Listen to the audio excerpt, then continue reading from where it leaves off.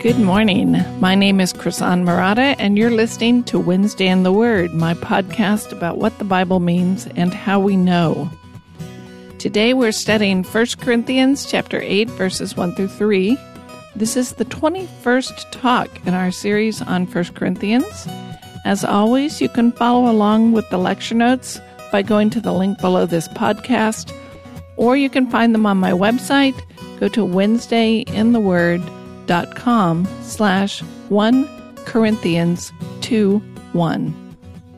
And while you're there, take a moment to check out all the free materials on the website. There is no charge, no spam, and no ads, only Bible study. Let's get started. If you're just joining us in this series, let me give you a brief review of what Corinthians is about. Paul, the Apostle Paul, wrote this letter. He founded the church in Corinth during what we call his second missionary journey, and he lived in Corinth for about a year and a half. He is writing this letter during what we call his third missionary journey, and he is writing from Ephesus. The Corinthians have written Paul a letter which we don't have, and Paul is responding to that letter and to a verbal report that he received about all the things that were going on in Corinth. So in the first 4 chapters of the letter, Paul responded to that verbal report. And he has a rather contentious relationship with the church in Corinth. Some in that church have decided that Paul does not have wisdom, as they define it, and they have gone so far as to reject his authority as an apostle, and that's the main issue he deals with in the first 4 chapters. Then in chapters 5 and 6, he rebukes them for not dealing with a situation that is blatantly sinful and going on in their church. And in chapter 7, he starts answering the specific questions that they have asked him. So you'll notice 7:1 begins, "Now concerning the things about which you wrote." And we will keep seeing that phrase coming up throughout the book, "now concerning," and that signals that he is starting a new section or a new question. Now we have Paul's answers, but we don't have the questions the Corinthians asked, so we have to guess. It's like listening to one side of a telephone conversation. We have to kind of figure out what's going on the other end of the line. And how you understand the question that they're asking greatly influences how you understand Paul's answer. So we have to figure that out from context and what we know of the historical situation. And these questions that the Corinthians are asking are not philosophical, theoretical issues. They are real problems that are causing divisions and strife in their church. So these are not the questions of hypothetically, how would you handle this, the kind of thing you might debate over a cup of coffee. These are real issues the church is struggling with, and they've asked Paul to weigh in. Chapter 8 starts the second question that he addresses, and his answer to this question is going to run through chapter 10. At least in my opinion, I think chapters 8 through 10 are one unit and one coherent argument. Even though it may seem like he's switched subjects at times, I think he's still answering this question.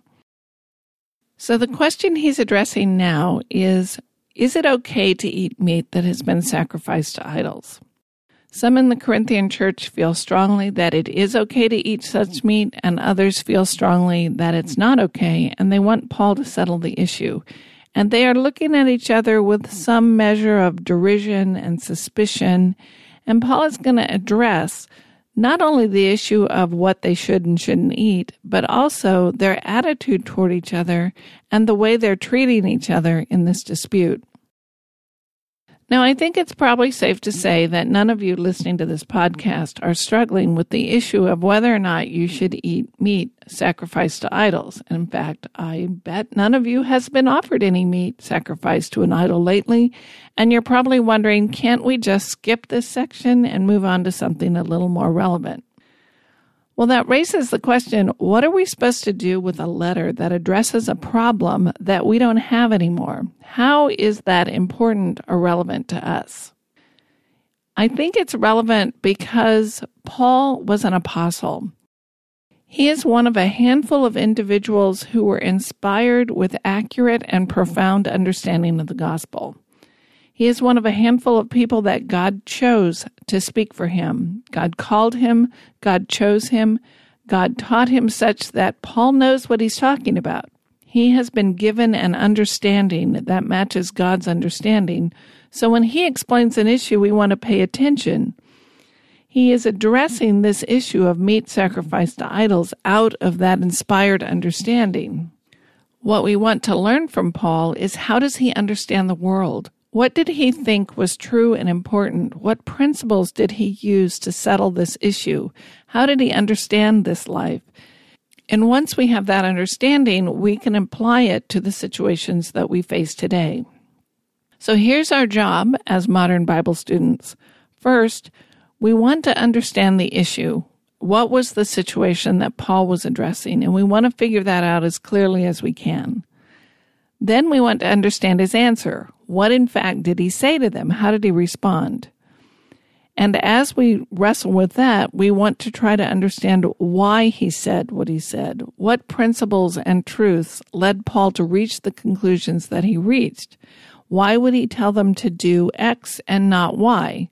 Sometimes Paul tells us plainly why he's giving the instruction he gives, and sometimes he doesn't. We have to work to figure it out.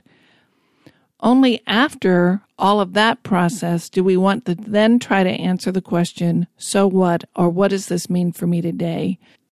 And we want to apply those principles and those truths to the issues that we face now. Now, this process takes work, and we're not going to get very far today. His answer covers the next 3 chapters, and it's going to seem like we're dealing with issues that are not immediately relevant to us, but we'll get there. In fact, I think the lessons we're ultimately going to learn from this section are incredibly profound. Because I'm going to argue that this section is not just about meat sacrificed to idols. It's about our attitudes, our values. It's about the relationship between freedom and responsibility and truth and knowledge and love. And even though the surface issue of meat sacrificed to idols seems remote and not applicable to us, if we can learn why Paul says what he says, we will come away with truths that we can apply to just about any situation we face today. Now, we're not going to get very far into the argument today because I want to look carefully at how he opens the topic. Let's read chapter 8, verses 1 through 3. Now, concerning things sacrificed to idols, we know that we all have knowledge. Knowledge makes arrogant, but love edifies. If anyone supposes that he knows anything, he has not yet known as he ought to know. But if anyone loves God, he is known by him. So Paul starts out telling us that the issue is food that has been sacrificed to idols. But notice, he's not talking about idols, and he's not talking about food. He starts out talking about knowledge. And I think that's significant, and we want to ask why. Why, in a discussion of the merits of meat sacrificed to idols, does Paul start with this statement, we all have knowledge, knowledge makes arrogant, but love edifies? And what I think is going on is that it is the use of knowledge that is at the heart of Paul's argument. So let me set up the issue for us. At the time Paul's writing, Corinth had various temples to a variety of pagan gods, and people would come to these temples and make offerings of meat. Well, what happened to the meat after that? The pagan gods are not there to actually eat it, so what happened to it after the rituals were complete? Well, some of it was burnt up in the offering, and some of it was sold in the marketplace. And in fact, some historians think that almost all the meat, or a lot of the meat that was in the marketplace, came from meat that was offered in pagan temples first. Furthermore, there's some evidence that some of the pagan temples had dining rooms and that members of the community would eat together in these dining rooms, kind of like going out to eat at a restaurant, only this room was connected with the temple and everyone knew it was a communal meal celebrating whatever pagan deity that temple served. So it was a religious event, but it was also a social event. You would see your friends and your neighbors at these meals in the dining room of the temple. Now, many of the believers in the church in Corinth were Gentiles. Before converting to Christianity, pagan worship would have been a regular part of their lives. They would have lots of experience with offering meat in the temples and then eating these communal meals. They would have been in the habit of participating in these rituals and eating at the temple, and for many, they were a social event as well as a religious event, and something they probably grew up doing and had done all their lives. So now that they've come to faith, the question is, do we need to stop that practice? What needs to change?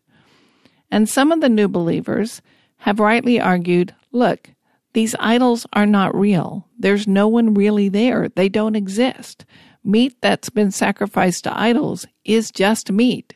It's not contaminated. It won't turn you into a pagan by eating it. It's just meat, and we are free to eat it. We're free to buy it at the meat market, and we're free to eat it. And some of the comments Paul makes indicate that they also feel free to go to the temple dining rooms and eat the meat there.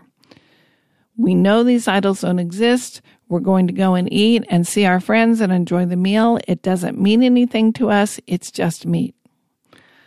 Others in the community don't feel this freedom. They argue that to participate in these meals or to buy meat at the marketplace is to participate in and support the practice of idolatry, which of course is something we should avoid.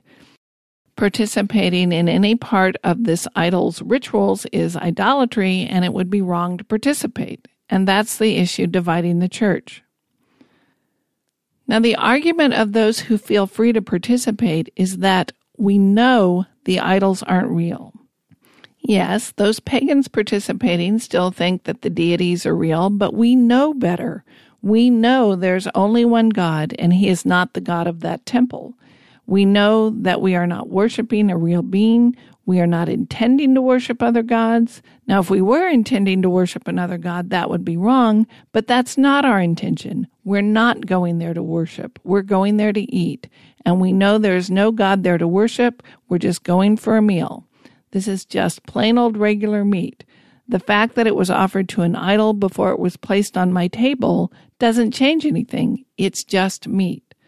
I have knowledge. I know what I'm doing. I know there is no real God behind that idol. And in my knowledge of what is true, I have the freedom to eat this meat because there's nothing wrong with the meat. Worshipping idols is wrong. Eating meat is not wrong. And I know all that I'm doing is eating meat. It is their knowledge that makes it okay to eat the meat. It is their accurate understanding of what they are doing that gives them the freedom to eat meat. I think that's why Paul starts his answer by addressing knowledge. He's responding to their argument that their knowledge that the idols are fake gives them the freedom to eat the meat. They know what's really going on. Their knowledge is the basis for their decision to act a certain way, and they know that the idols are not real gods, so they can eat the meat. Paul is going to argue that the knowledge that I am free to eat the meat is not enough. I must also ask what effect my freedom has on others. Now, you may be familiar with what we call the argument of the weaker brother, and this is where Paul's going to go in this section. What sort of obligation do I have to make sure that I don't confuse or cause another to stumble? Even though I know the truth, even though I have the freedom to act a certain way, what should I do in light of the fact that others don't share that knowledge or understand that freedom? How do I decide what to do? Well, that's where we're going to go, but we're not going to get there today. Today I want to look at what he says about knowledge, and we'll get to the weaker brother argument in the next podcast. Basically, Paul's going to say, there's more at stake here than freedom. I can't elevate my knowledge of my rights above my obligation to love my brother or sister. So knowledge of my freedom is not enough. Let me read 8:1-3 again, and then we're going to talk about some of these phrases. Now concerning things sacrificed to idols, we know that we all have knowledge. Knowledge makes arrogant, but love edifies. If anyone supposes that he knows anything, he is not yet known as he ought to know. But if anyone loves God, he is known by him. So let's start with this phrase, we know that we all have knowledge. I suspect that Paul is responding to their argument. They're saying, we know the truth. We know it's just meat. We know these are false gods, and we know that we don't intend to worship them by eating this meat, and we are perfectly within our rights, and we know it. And Paul's responding, yes, we all have knowledge. We all know that the idols are fake. On that point, we agree. But knowledge is not the only factor here. So notice he is not arguing that their knowledge is wrong. He agrees with them on the facts of the situation. He shares their perspective on what is true, that it's just meat and the idols are nothing, and there's nothing intrinsically wrong with eating the meat. But he's going to go on to say there's more at stake than knowledge. But first he says knowledge puffs up, but love builds up. So knowledge makes arrogant, but love edifies. And this is one of those catchphrases that gets quoted and framed and put on pillows and walls. But we want to make sure that we understand it in the context of the argument that Paul is making. Some have taken this phrase and argued that Paul is dismissing knowledge and asking us to put love in its place. They would claim Paul is arguing that we should just forget about theology, we should stop trying to wrestle with these deep issues, and we should just ignore doctrine, maybe even stop reading Scripture, and instead we should just love one another. As if knowledge and love are mutually exclusive and you can only choose between them, you can't have them both. So they would argue, in a sense, you can only do one or the other. And if you seek to know and understand, that's going to make you arrogant. So clearly you need to choose love, because love builds others up. And which do you want? Do you want to be arrogant, or do you want to encourage others? Those are your only options. Well, I don't think those are our only options. And if Paul really believed that there was a disconnect between love and knowledge, why would he bother to write this letter? Or any of his letters, particularly one like Romans? Paul imparts a great deal of knowledge in this letter and in his other letters. And why would he do that if he thinks that knowledge is unimportant and only leads to arrogance? Paul makes rather sophisticated and rational and complex arguments in this letter, and they are intended to persuade the Corinthians about what is true. He wants them to know the difference between truth and error, between right and wrong, and to be able to live their lives in light of that truth. If, as some claim, that Paul is making an argument against knowledge and in favor of love and pitting them against each other, then he's making a rational argument against the value of rational arguments, and that makes no sense. So we want to keep this verse in the context of the argument he's making. I don't think Paul intends to make a sweeping generalization that knowledge forever and always in all forms, in all circumstances, leads to arrogance, but love builds up, so stop pursuing knowledge and theology. That's not what he's saying. Remember the situation that Paul is addressing. Some in Corinth are saying, I am perfectly justified in eating whatever I want to eat because I have knowledge. I rightly understand what is true, and therefore I am free to eat this meat. I know that the idols are fake. My knowledge is superior to yours. You think eating meat is wrong, but I know it's right. My knowledge is better than yours, and I'm better off because I know better than you what is right and what is wrong. I know that this is right, and I'm going to eat it because I know there's nothing wrong with eating it, but you're still confused. You're wrong, I'm right, I know this is true, get over it. That's the kind of knowledge Paul's talking about. The kind of knowledge that becomes the justification for me doing what I want to do despite the consequences. And Paul is going to argue that even though their knowledge is accurate, their behavior is having destructive consequences. So those who know they are free to eat meat, let's call them the free thinkers. The free thinkers in the Corinthian church are motivated by two things. They want to eat whatever they want to eat, and they have the knowledge that they're free to eat it. So they want to eat the meat sacrificed to the idols, and they know that they can, and they think that their knowledge gives them permission to do exactly what they want to do. What they have not asked themselves is, how do my actions affect my brother? Should I refrain from eating the meat, even though I want to eat it and I'm free to eat it, because it's more important that I love my brother? So Paul is talking about knowledge that serves my self-interest, knowledge that makes me think I'm superior to those who lack my knowledge, and that's the kind of knowledge that puffs up. If my only concern in the situation is I know better than you, that can lead to arrogance. By contrast, love is concerned with more than who's right and who's wrong. If my only concern is knowledge, then I can say I'm right and I'll do whatever I want. But if my concern includes love, then I can say I am right, but ask the next question, what will result from me exercising my freedom? What are the consequences to those who are watching me? Love means I'm not merely concerned with who's right and who's wrong. I'm also concerned with the impact my choices are having. Okay, so let's keep that in mind and read verses 2 and 3 again. If anyone supposes that he knows anything, he is not yet known as he ought to know. But if anyone loves God, he is known by him. He starts, if anyone supposes that he knows anything. Well, that kind of seems to apply to everyone. We all think we know something, especially the biblical authors. They present themselves as knowing the truth that God has revealed, and they claim to be able to speak for Jesus Christ, to tell you accurately what he thought and what he taught. And Paul's letters read like someone who believes that what he knows is true, and if you think differently, you are wrong and Paul is right. That's the way Paul writes. That's the way Jesus talked. All the biblical authors present themselves as knowing the truth in opposition to other perspectives which are false. I don't think Paul is claiming here that it's wrong to think that you know the truth, and neither is he claiming that there is no truth to know. He's not claiming knowledge is an illusion. He's addressing the attitude that says, I can ignore you because I know the truth. I'm right, you're wrong, get over it.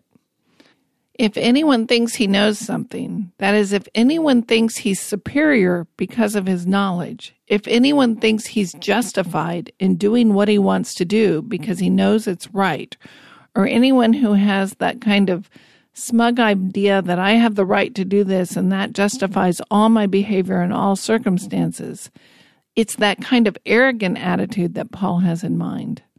So if anyone has that kind of arrogant attitude, he has not yet known as he ought to know. I think the idea there is he is not yet using his knowledge as God intended his knowledge to be used. So he is misusing knowledge. He is not yet known as he ought to know. He has not yet done what he ought to do with that knowledge. But if anyone loves God, he has been known by him. Let's look at that phrase. The free thinkers in Corinth say, I know it's all right to eat this meat because I have true knowledge about God. I know that the idols are fake. I know that the God of Jesus Christ is the one true God and the author and creator of the universe. I know better than to think that there is some idol accepting this meat. I know God. Paul is making the contrast, okay, you know God, but do you love him? Do you want to be like him? Do you value what he values? Are you seeking him and trying to live the way he says we ought to live? And do you love the things of God, including his people?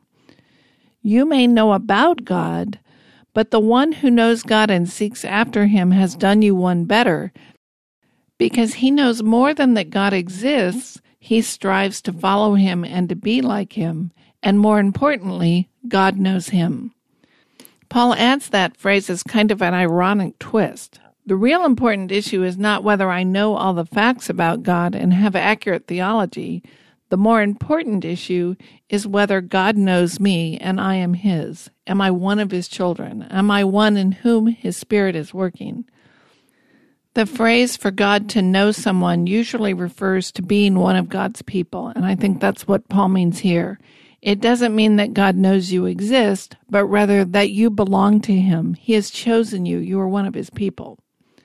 So the contrast is between knowing about God and loving God, knowing about God and belonging to him and being one of his people. The free thinkers are boasting that they are right, They don't have to listen to anyone else because they're right. They don't need to consider those who disagree with them. And we'll see that they are in fact right. Their facts are straight. But they are using that right to ignore the consequences of their actions, and that's what Paul is questioning them on. He's saying, do you really love the God you say you know? Your actions are kind of a red flag that you don't really love God.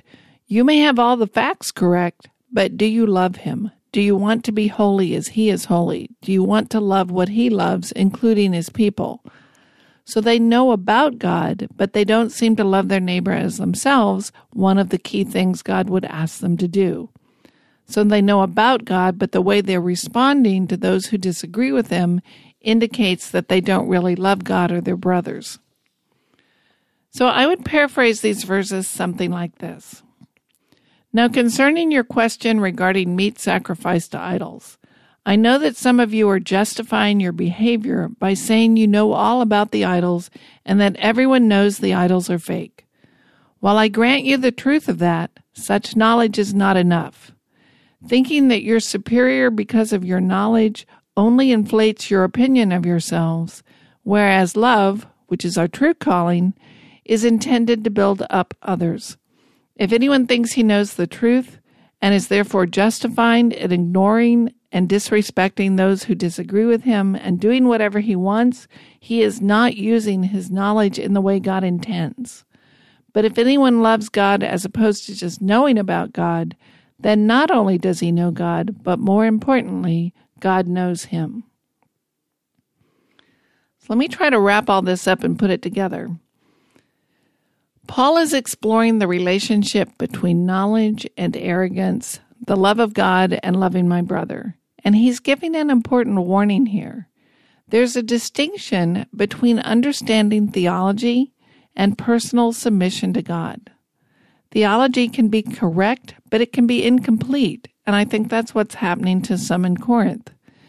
The free thinkers are boasting in their knowledge, but we could appropriately say there's a sense in which they don't know enough because they're not using that knowledge in the right way. Knowledge is useless unless it leads to humility and faith and humbly seeking God. Knowledge by itself does not save you. Doctrine doesn't save you. Theology doesn't save you. What saves you is faith, humbly acknowledging your need for God's mercy and grace and the rescue that he is bringing in Jesus Christ. Being right does not make you righteous or forgiven. Being right does not justify you before God, and being right does not make you holy or spiritual. We are justified by the blood of Christ, and we will be made holy by the Spirit of God changing us from the inside out. Yes, part of what the Spirit does is enlighten us, open our eyes so that we gain understanding and knowledge, but it is the blood of Christ and the grace of God and the activity of the Holy Spirit that brings all that about. Without that, without the blood of Christ and the grace of God, knowledge is worthless. So I would say Paul is not pitting knowledge and love against each other. You can have both. In fact, you need to have both. Ultimately, knowing and proclaiming the truth can be part of loving someone. We are called to speak the truth in love to each other. We are called to seek the truth together. It's not loving to let someone trot off to hell without saying a word. It's not loving to let someone continue in sin and ignorance when God has given us a measure of the truth. So it's important to make the distinction between truth and error and to know the truth and to know truth from lies, but we need to be aware how easily we can turn that distinction into arrogance. Whenever you say this is truth, it's really tempting to follow it up with, hey, and I'm the one that figured it out, not you. Even if we don't say it, we can think it. We can believe that that knowledge makes us better. And that's where we have to remember we are all sinners in need of grace and mercy. Any truth we know is a gift of God through the work of the Spirit in our lives. Any truth we know is because God in His mercy has opened our eyes to it and given us the understanding, not because we're so smart or such hot stuff. So I think we need to take seriously what Paul says here in this section and try to learn the proper relationship between love and knowledge and seek to live that out. Paul is not anti-theology. Paul's against using theology to justify selfishness or pride. You've been listening to the Wednesday in the Word podcast, my podcast about what the Bible means and how we know. If you've been blessed by listening, please leave a positive rating and a review wherever you listen to your podcast, and don't forget to share what you've learned with a friend. Our theme music is graciously provided by Reggie Coates of heartfeltmusic.org. He is my favorite musician, and I encourage you to listen to his other songs. Thank you for joining me today. I'm Krisan Murata, and I'll meet you here next week at Wednesday in the Word.